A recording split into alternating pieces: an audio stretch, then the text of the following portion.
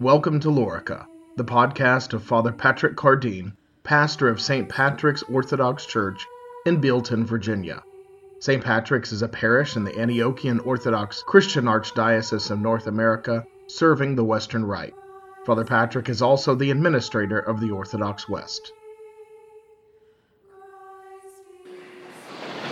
Our epistle this morning is from St. Paul's letter to the Romans in chapter 12, verses 16 through 21. But the section here, the full section, actually begins back in chapter 9. So I want to back up this morning and read our lesson, but beginning with verse 9 through 21.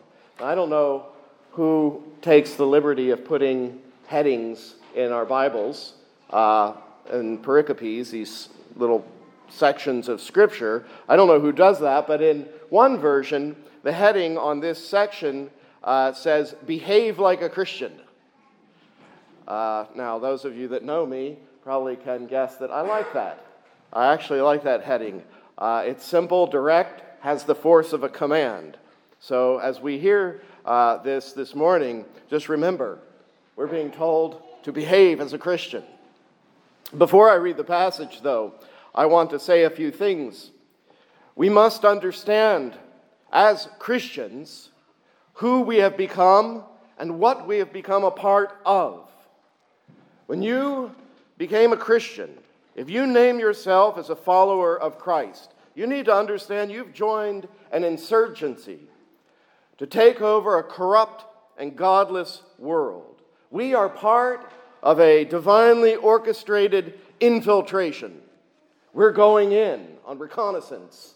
We're like, leaven that's been tucked into the lump of dough, a seed that's been secretly planted in the garden of the world. We're a little stone that's been thrown down from heaven that is to grow into a mountain and fill the earth. We are here a society. We're a body, a community, a family, a kingdom, which exists in or alongside or above, however you want to put it, the kingdom of this very corrupt world.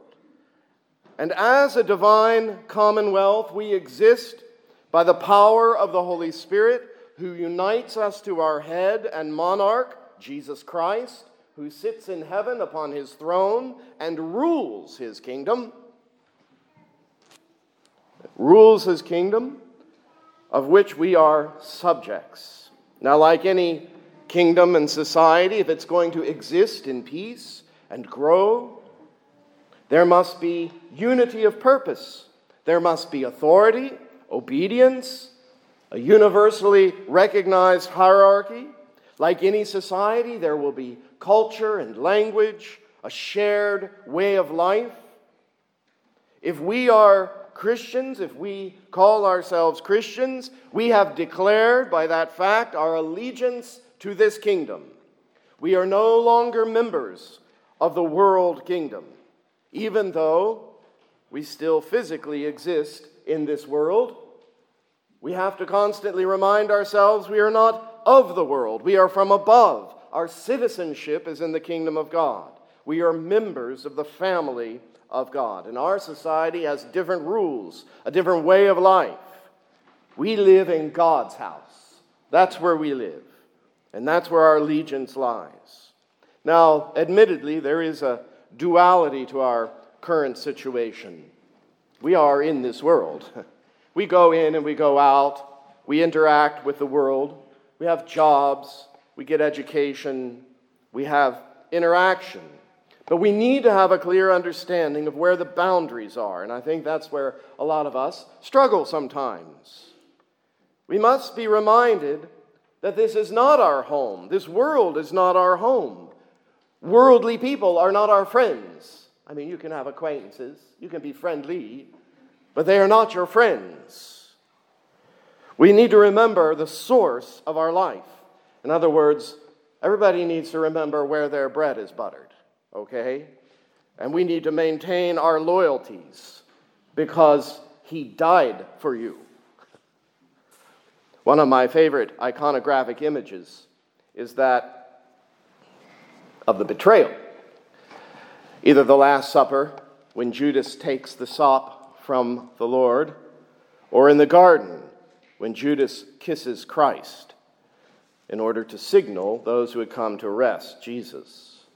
In my home chapel, if it ever gets finished, I want to have a fresco of the betrayal painted just opposite where I normally would stand, so that I can see it all the time and stare at it. It may sound strange that I'm drawn to this image. It's not that I like it in the sense that it makes me feel good. That's not the point. Somehow it confronts me and reminds me of the danger of losing sight of my personal highest value, that of loyalty. For me, betrayal is the most devastating and heart-wrenching thing I could imagine. To remain faithful and true to our Savior, no matter what. For me, that's everything. So I want to see this image of Judas kissing Jesus in betrayal. To always keep before me the call to loyalty and faithfulness. Judas kisses his Savior in betrayal. And St. Paul begins our passage in verse 9 saying, "Let love be without hypocrisy." You are a Christian, a member of this divine society of the body of Christ, the household of God. Then let love be without hypocrisy. Abhor what is evil. Cling to what is good. Our allegiances must shift. We don't belong out there. We are married now. We are married now. We come home for dinner. We eat our food at our table. And afterwards, we sit around the hearth at the fire and we enjoy the company of our family. Our life is in our home. And if we go out, as I said, we go out on reconnaissance. We go out on an expedition to plunder, to pillage, to despoil the enemy's camp. That's the reason we go out there. We go out to rescue those who are entrapped, enslaved in death, to bring them back into our home and to make them productive and happy members of our society, to make them brothers and sisters. And Paul describes here, as he does so often in his writings, what life should be like in our home. Be kindly, affectionate to one another, with brotherly love, in honor giving preference to one another, not lagging in diligence, fervent in spirit, serving the Lord, rejoicing in hope, patient in tribulation, continuing steadfastly in prayer, distributing to the needs of the saints, and given to hospitality. If your brother needs something and it is in your power to do it, do it kindly and with joy. Our kingdom, our house, our society has needs. We have needs just like any society out in the world. And who's going to meet those needs in order for this family to run smoothly, to grow, to be healthy? Who? You, me. You know, there is no they. You is they. I am always amused, so amused, when Christians refer to church people, the church, as they. It tickles me to no end. They don't exist, you know. They talk about they. We Christians, we talk about they, the church, as they. You know, they did this or they did that. They disappointed me. They hurt me. They don't do this. They don't do that. There is no they. You is they. It's you. You're the one who didn't clean up after coffee hour. Not they, you. When we call ourselves a Christian, we have put our hand to the plow. There is no looking back. This is what you agreed to. Paul says, not to lag in diligence. Be fervent in spirit, serving the Lord. He goes on, bless those who persecute you. Bless and do not curse. Rejoice with those who rejoice and weep with those who weep. Be And here's the rub: be of the same mind toward one another. Do not set your mind on high things, but associate with the humble. Do not be wise in your own opinion. I think this is the nucleus of the passage. Be of the same mind. We are admonished in this many, many times throughout the New Testament to be of the same mind. In this case, the word for mind is not nous, but phronema. This is the crux of a community. The beauty and the holiness and the joy of life in society depends largely upon us being of the same mind. And we must all strive, above all else, to be of the same mind, to agree upon what is important, to adhere to the same values, to be reaching for the same goals, preferring one another, helping one another to be successful in reaching those goals, to be empathetic and kind and patient to those who are struggling. The thing that will destroy this holy and beautiful environment quicker than anything else is anger and pride. When we give place to anger, anger comes at all of us. It's not whether or not we're going to be attacked with anger, it's whether we're going to give place to our anger. Let that loop go on in your head. When we give place to anger, we allow the enemy into our very house, and he wreaks havoc. Anger, quite frankly, is the sin of murder. And the devil is called a murderer. He's a murderer, and he's been a murderer from the beginning. What turned him into a murderer was his pride. If we think too highly of ourselves, especially as we compare ourselves to our brethren, we will quickly erode our friendship and our communion. So he says, do not set your mind on high things, but associate with the humble. Do not be wise in your own opinion. It's a grave mistake for us to become too rigid and heavy in our opinion of ourselves. In other words, you've heard me say many times, it's the unforgivable sin to take oneself too seriously. And God gave me as a gift to the world to help people not to take themselves too seriously. It's the most annoying attribute I have. It's one of the very few things I do well. Much to your chagrin, I'm sure, but Chesterton says, angels can fly because they can take themselves lightly.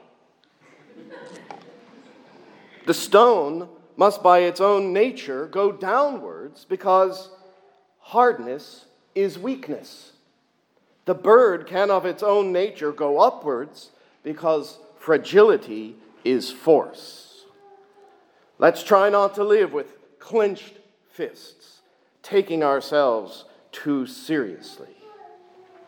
Now, every society also has an economy, and our society is no different. There's buying and selling and acquisition, trading, but our economy operates on different principles than the economy of the fallen world.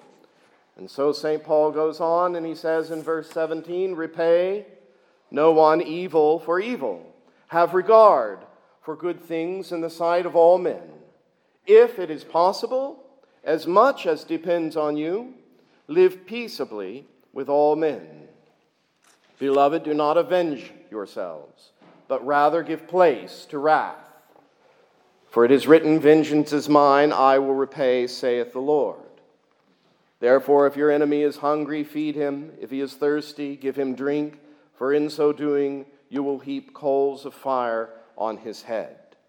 Do not be overcome or conquered by evil, but conquer evil with good. I hadn't intended to say anything about this give place to wrath, but it's a little confusing, so I'll mention very quickly. There's two ways, related ways, they're not in contrary to one another, we can understand this. One is give place to God's wrath. In other words, vengeance is mine, I will repay, saith the Lord. So if you have been mistreated, your job is to be kind in response, to turn the cheek, to repay evil good for evil. Let God worry about disciplining and bringing the other person, holding the other person to account. So that's certainly one way that can be understood. The other way is, which is associated, is to sort of let the wrath just flow through you and on. Make like a duck. Let it roll off your back. Just give way to the wrath and let it flow on past you and be overcome with goodness. At any rate, we must put a very high value on peace. Very high value on peace. This is very practical. I ask you to take this in the most practical, concrete way that you can. Many of us, we go through life, we have contentions, we have disappointments, we have friction. And sometimes we think the right thing to do is to stir up more friction, to respond with a harsh word, an angry word, like it's almost our duty. This is our job. And that's not true. You must do everything possible to maintain peace. Peace in your own heart, peace with your brethren, peace with those who are outside the family of God. We must really, really strive for peace at all times. If you're faced with a conflict and you're wondering what to do I ramp this up into a full-blown, fight or battle? If you really don't know what to do, you should seek some counsel.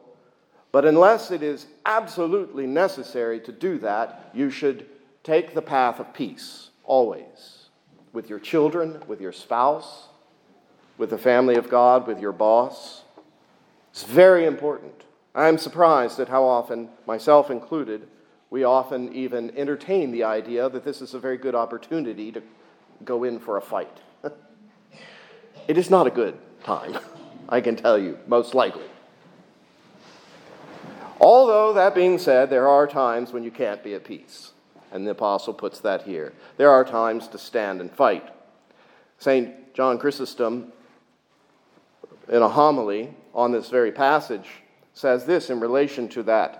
He says the apostle Paul limits his meaning well by saying, if it be possible.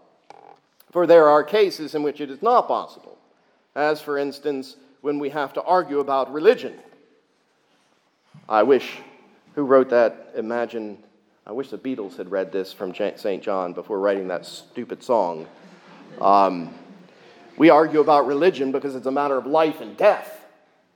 That's why, like eternal life and death, it's worth arguing about. And St. John says, we have to argue about religion. We have to contend also for those who are wronged, the oppressed. And his meaning is nearly as follows: do thine own part, and to none give occasion of war or fighting. Do everything you can to be at peace. But if you see the cause of religion suffering anywhere, do not prize concord above truth, he says. But make a noble stand, even to death, St. John tells us. And even then, though, be not at war in your soul, be not averse in temper, but fight with the things only. But if the other will not be at peace, do not thou fill thy soul with tempest, but in mind be friendly, as I said before, without giving up the truth on any occasion. These are wise words and good for us to hear, especially in our day and age when even Christians are beginning to question whether or not they are supposed to, stand up for something if it's going to cause conflict.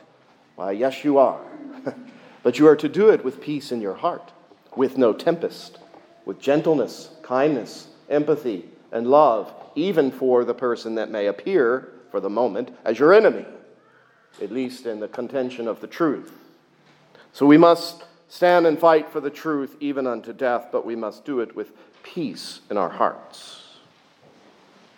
The peace of our family, of this family, the disruption of the beauty of holiness, happens when we become haughty and high-minded, when we disassociate with the lowly and humble, and when we give place to our anger and begin to judge others harshly. By the grace of the Holy Spirit and through the prayers of St. Polycarp, whose feast we celebrate today, may God help us to be at peace with all men In the name of the Father, and of the Son, and of the Holy Spirit. Amen.